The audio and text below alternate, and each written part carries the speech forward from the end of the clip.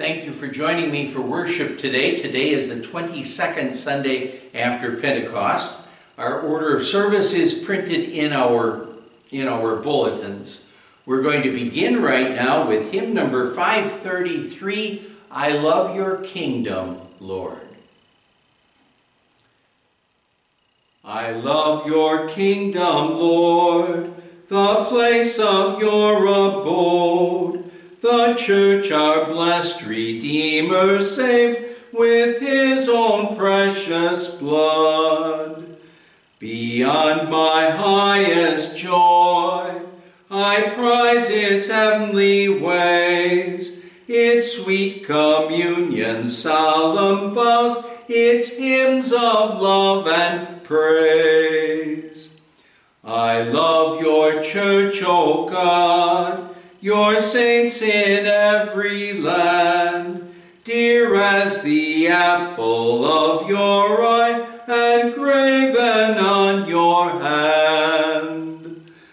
For them my tears shall fall, for them my prayers ascend, for them my cares and toils begin, till toils and cares shall end.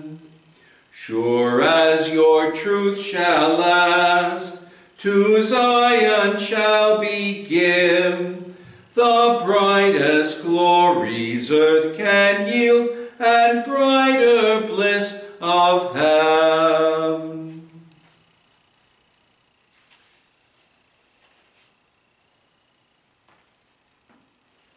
We worship in the name of the Father, and of the Son, and of the Holy Spirit. Amen. Beloved in the Lord, let us draw near with a true heart and confess our sins to God our Father, asking him in the name of our Lord Jesus Christ to grant us forgiveness.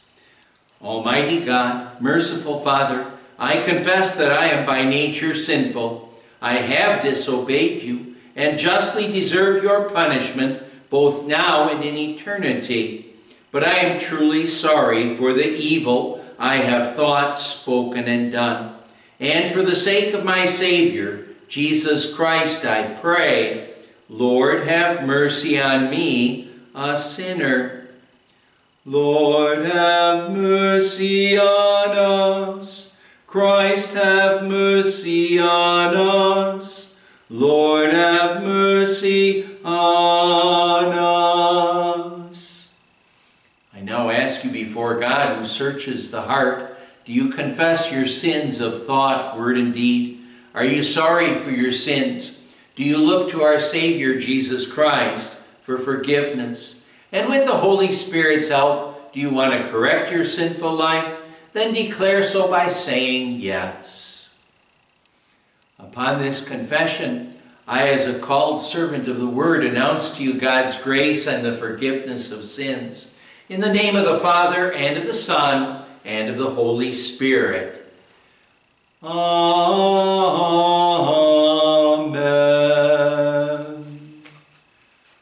Our Old Testament reading today is from Isaiah chapter 45, verses 1 to 7. A reading in which we are reminded that God is in control, even at times when it wouldn't seem that that's the case. But God is in control, and here we see an example of that a couple hundred years before the Babylonian captivity even began, God, through the prophet Isaiah, prophesied the return of the Israelites or the Jews to the promised land of Palestine under the direction of King Cyrus, who yet hadn't been born but is named in this reading.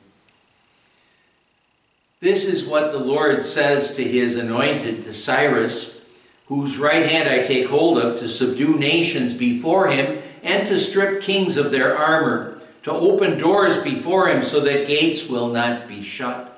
I will go before you and will level the mountains. I will break down gates of bronze and cut through bars of iron. I will give you the treasures of darkness, riches stored in secret places, so that you may know that I am the Lord. the God of Israel, who summons you by name.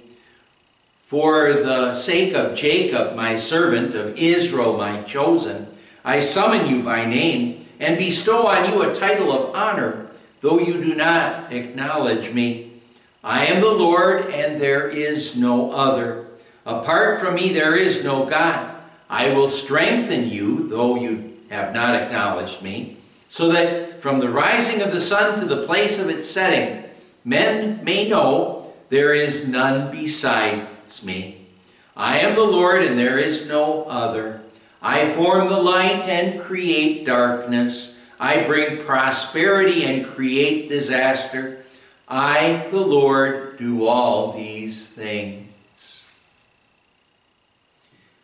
Alleluia, for we are God's workmanship, created in Christ Jesus to do good works. Alleluia. Alleluia, alleluia, alleluia. Our epistle reading is from 1 Thessalonians chapter 1, verses 1 to 5. These are Paul's opening words to the Thessalonian Christians. He wishes them God's grace and peace, and then he also rejoices in God's love and the fact that they were chosen to be God's people, something we can also rejoice in. Paul, Silas, and Timothy to the church of the Thessalonians in God the Father and our Lord Jesus Christ. Grace and peace to you. We always thank God for all of you, mentioning you in our prayers. We continually remember before our God and Father your work produced by faith, your labor prompted by love, and your endurance inspired by hope in our Lord Jesus Christ. For we know, brothers, loved by God, that he has chosen you, because our gospel came to you not simply with words, but also with power, with the Holy Spirit, and with deep conviction. Let's sing our next hymn, and that's hymn number 474, Stand Up for Jesus.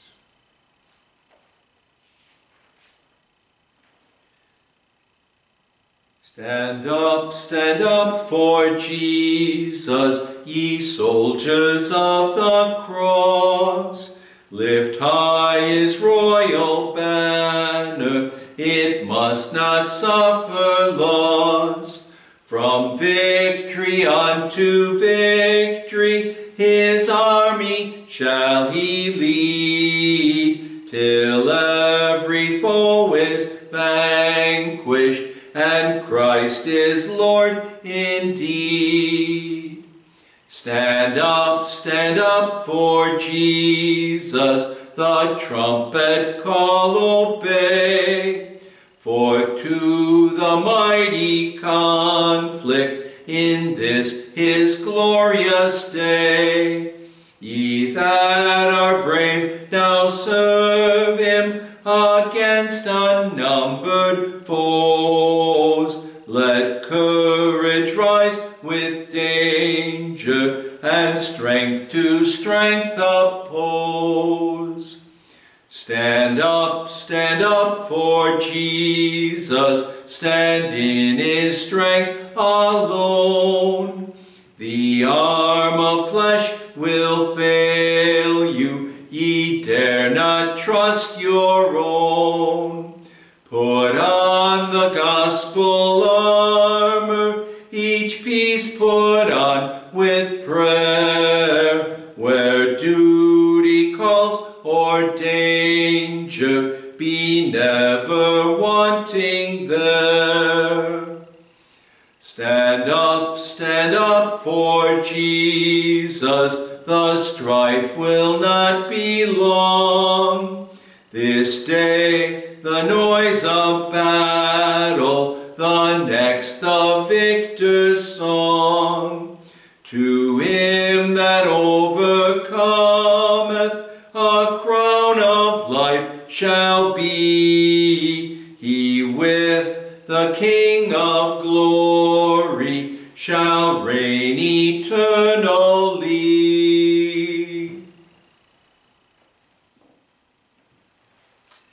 Grace be to you and peace from God our Father and from our Lord and Savior Jesus Christ. Amen. The Word of God we want to consider today is our Gospel reading from Matthew chapter 22, verses 15 to 22. Matthew writes, "Then the Pharisees went out and laid plans to trap Jesus in his words. They sent their disciples to him along with the Herodians. 'Teacher,' they said, 'we know you are a man of integrity and that you teach the way of God in accordance with the truth. You aren't swayed by men because you pay no attention to who they are. Tell us then, what is your opinion? Is it right to pay taxes to Caesar or not?' But Jesus, knowing their evil intent, said, 'You hypocrites, why are you trying to trap me? Show me the coin used for paying the tax.' They brought him a denarius, and he asked them, 'Whose portrait is this? And whose inscription?' 'Caesar's,' they replied. Then he said to them, 'Give to Caesar what is Caesar's, and to God what is God's.' When they heard this, they were amazed. So they left him and went away." Let's bow our heads for prayer. May the words of my mouth and the meditation of our hearts be acceptable in your sight, O Lord, who art our strength and our salvation. Amen. My dear fellow citizens of the United States, and also citizens by the grace of God of heaven, we've probably all heard people, fellow Christians, who have talked about or complained about how hard it is to be a Christian. And maybe we ourselves have even complained about that ourselves, about how hard it is to be a Christian. And that does kind of make sense, because in order to be a Christian, well, part of being a Christian is involving some sacrifice. But the truth of the matter is that we gain life when we sacrifice our lives in service to the Lord. That's when we find the real meaning to life. And now see, actually, when you get right down to it, there is no real sacrifice, because there is such blessing that we have in our Lord Jesus. Oh, and maybe we might think of the Arkansas River in Colorado here for an illustration of this. That river, it used to flow down a steep mountainside past a desert that lay parched for centuries. And then what would happen is, year after year, it would flow down this channel that it deepened all the time as it sped on its way to the ocean and to oblivion. But then what happened one winter is that a dam was built across the dry channel, stopping the flow of water. And as a result of that, unable to flow its usual course, the river formed a lake. And from that lake, water was channeled off into that desert area. The former arid desert area, it now produces fields of waving grain. The free life of the river was lost, was sacrificed, but yet it found itself again in the golden harvest that it produced when it was called into service. Now that's the story of the river. Those who live their lives here on this earth only for themselves are kind of like like the Arkansas River as it was many years ago, when it really didn't do anyone any good. It just flowed out into the ocean, into oblivion. But those who live their lives to serve Christ and to serve one another, those who make sacrifices as Christians, may have to make, they're finding a real life, a full, happy life of loving service to our God and to one another. Such people are, I guess we could say, kind of like the Arkansas River today. Like that river, they are gaining by losing. And surely we want to be among those people who find real meaning in this life, not just for ourselves, in living for ourselves, but in living for Christ and for one another. In our reading, what Jesus is telling us is that we can find real meaning for life in our willing service to God. And that willing service to God, it consists in supporting the state, government, and in supporting the church. Our text takes place on Tuesday of Holy Week. Our gospel readings for the last several weeks have been from that Tuesday, the parables that Jesus told. Well, the Jewish religious leaders, as we've heard before, they were desperately looking for a way to discredit Jesus. They felt so jealous of him and his popularity. And in their jealousy, they questioned his authority to preach and teach and perform the miracles. They just wouldn't accept him as the promised Messiah who was sent from God. They just wouldn't accept that. Those leaders, by attacking Jesus, they were putting a good bit of pressure on Jesus, but Jesus didn't spend his time worrying and fretting about that. Instead, what he did is he still kept on proclaiming God's truths. If Jesus' enemies had just listened to what Jesus had to say, the words that Jesus was speaking, they're the words of God's grace and love. They're words that lead to eternal life. But Matthew says, then the Pharisees went out and laid plans to trap him in his words.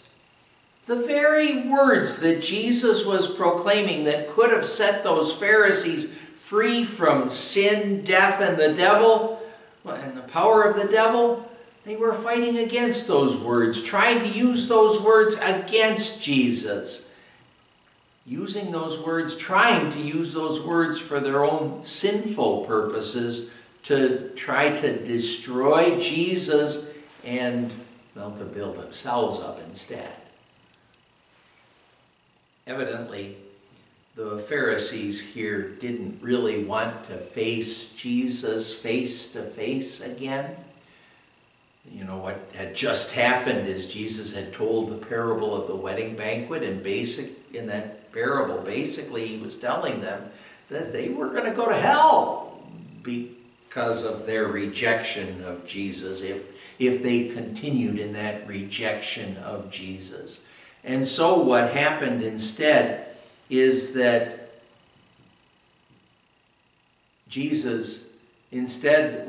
what happened is they sent to Jesus their disciples and also the Herodians, and maybe that term sounds a little bit strange at first.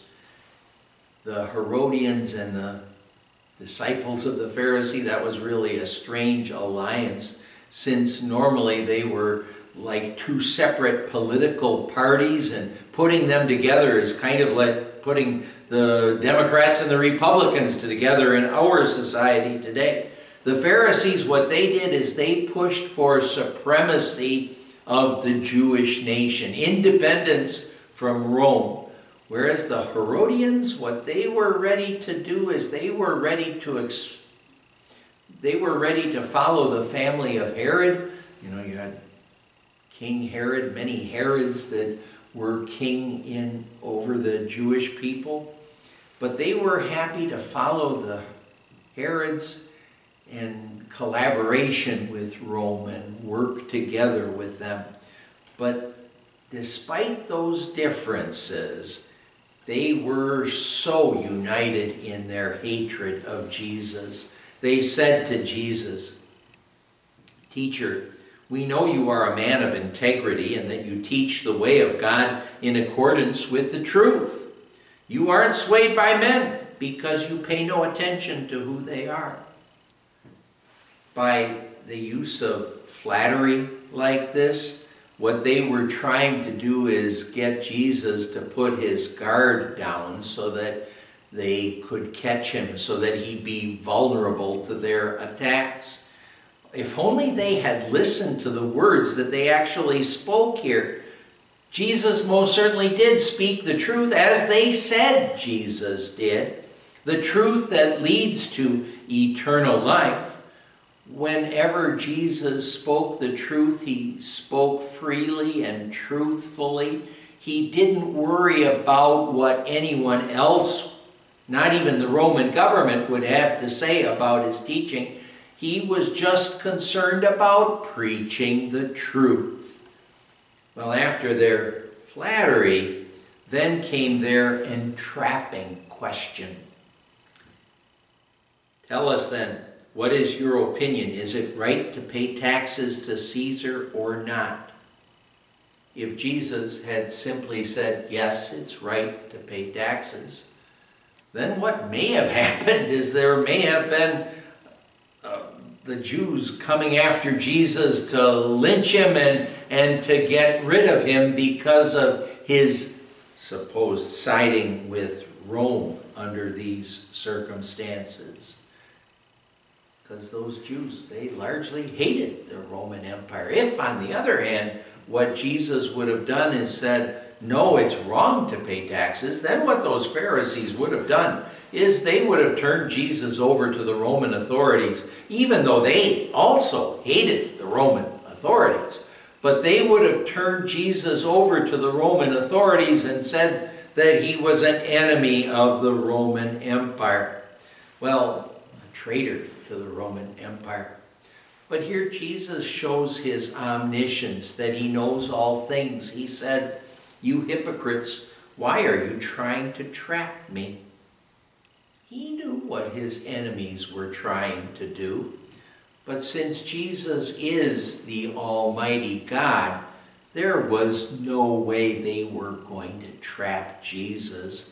Instead, he said to them, "Show me the coin used for paying the tax." When they brought him a denarius, which was the coin used for tax, and they noted that on that coin was Caesar's portrait, then Jesus said, "Give to Caesar what is Caesar's." And with those words, what Jesus was saying is not just that a person should pay his rightful taxes, he was also telling them that even though they didn't like being ruled by Rome, yet what was the case is that they still should submit to Rome and serve the Roman government as faithful citizens of the Roman Empire. Now, we live in a time where we kind of need to hear Jesus say to us, "Give to Caesar what is Caesar's," because, well, there are so many things that are happening in politics and in our government that we don't like. Things that are contrary to God's will, things that God is displeased with. Well, taxes, they're always going up, and our political leaders, they don't always do what we may feel is right, what we may want them to do. But still, Jesus says, give to Caesar what is Caesar's. And what that means is we're supposed to be faithful United States citizens and pay our taxes and follow the laws of our land and support the efforts of our government, unless, of course, they would want us to do something that is contrary to what God says in His Word. If we don't like what they're doing, what our politicians are doing, and, well, we don't have to agree with them on everything, or we don't really have to agree with them on anything, I suppose. But if we don't like that, we do have the privilege and the responsibility to vote for other candidates when we would have the opportunity. But whether we're thrilled with what our government does or not, our Savior does want us to be good citizens. And maybe here we could think of David, King David, before he became king.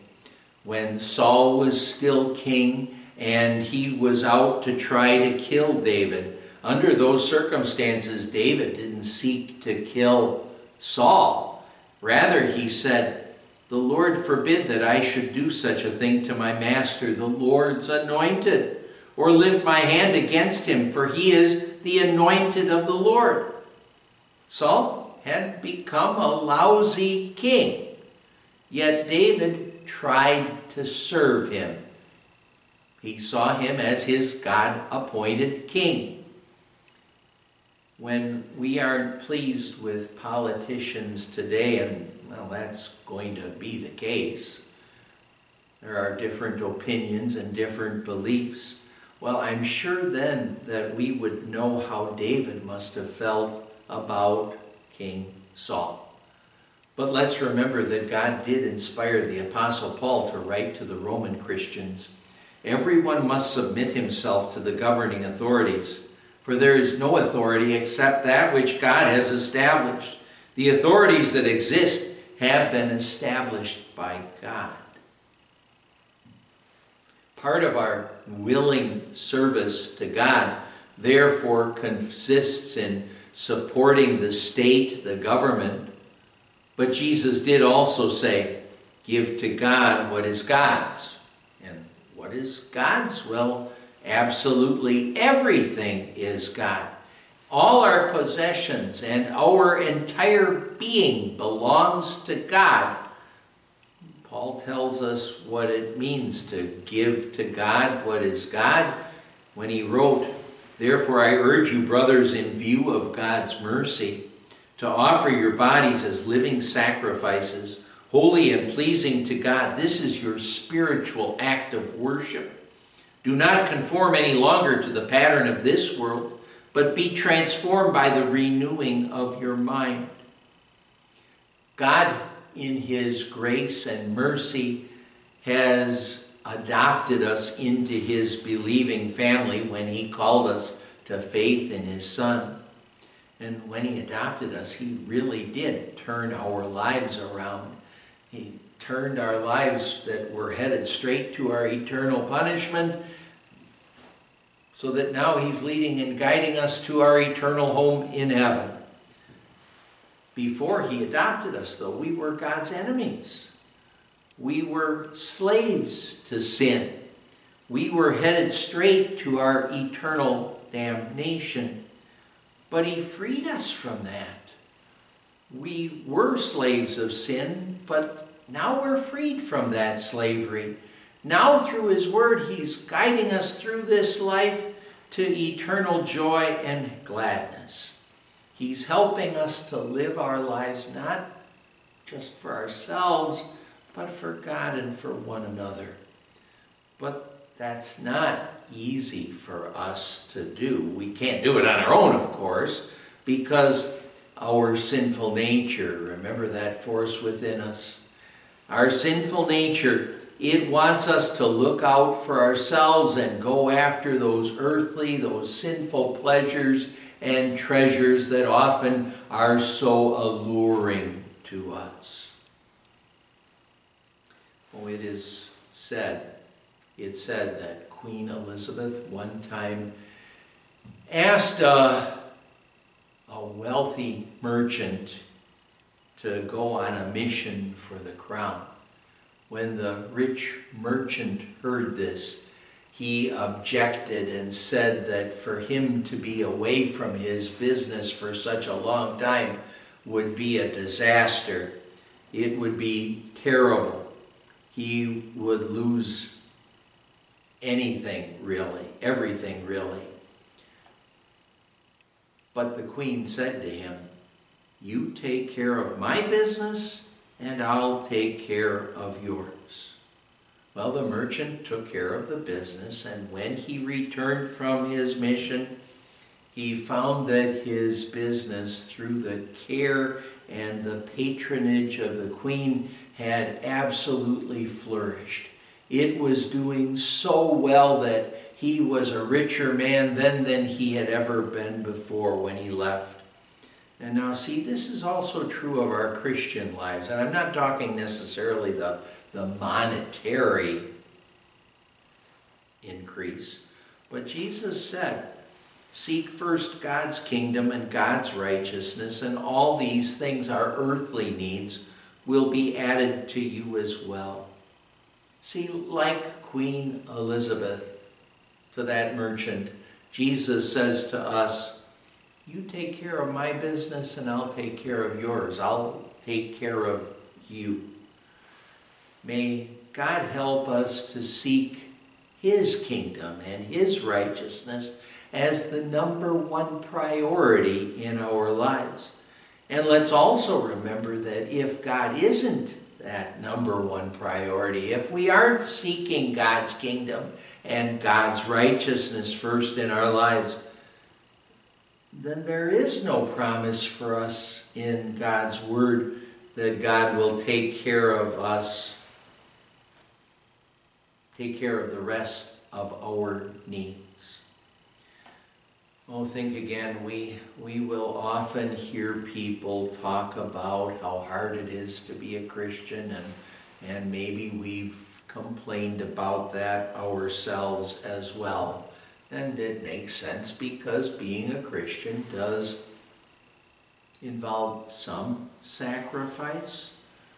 But imagine now the alternative of not having Christ in your life, not being a Christian, not having a Savior in Jesus, not having the forgiveness of sins or God's grace and love, not having the certain hope that we have through Christ of heaven, and instead having a constant, a nagging fear of God, of death, and of what happens after this life. And now when you think about that, is there really any sacrifice for us living as believing children of God? And the real answer to that is no. Because we got God's grace and love and the forgiveness of sins, and we have blessings from God, innumerable blessings from God. Christ, He made the sacrifice for us with His life and death on the cross. And now we have the wonderful privilege of living for the one who lived and died and rose from the dead for us.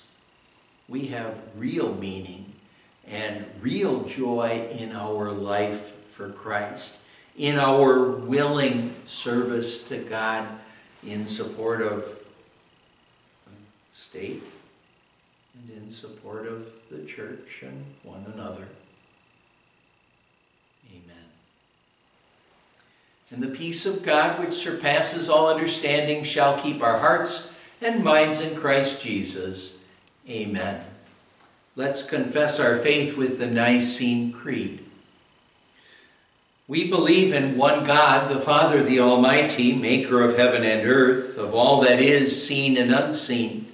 We believe in one Lord Jesus Christ, the only Son of God, eternally begotten of the Father, God from God, light from light, true God from true God, begotten, not made, of one being with the Father.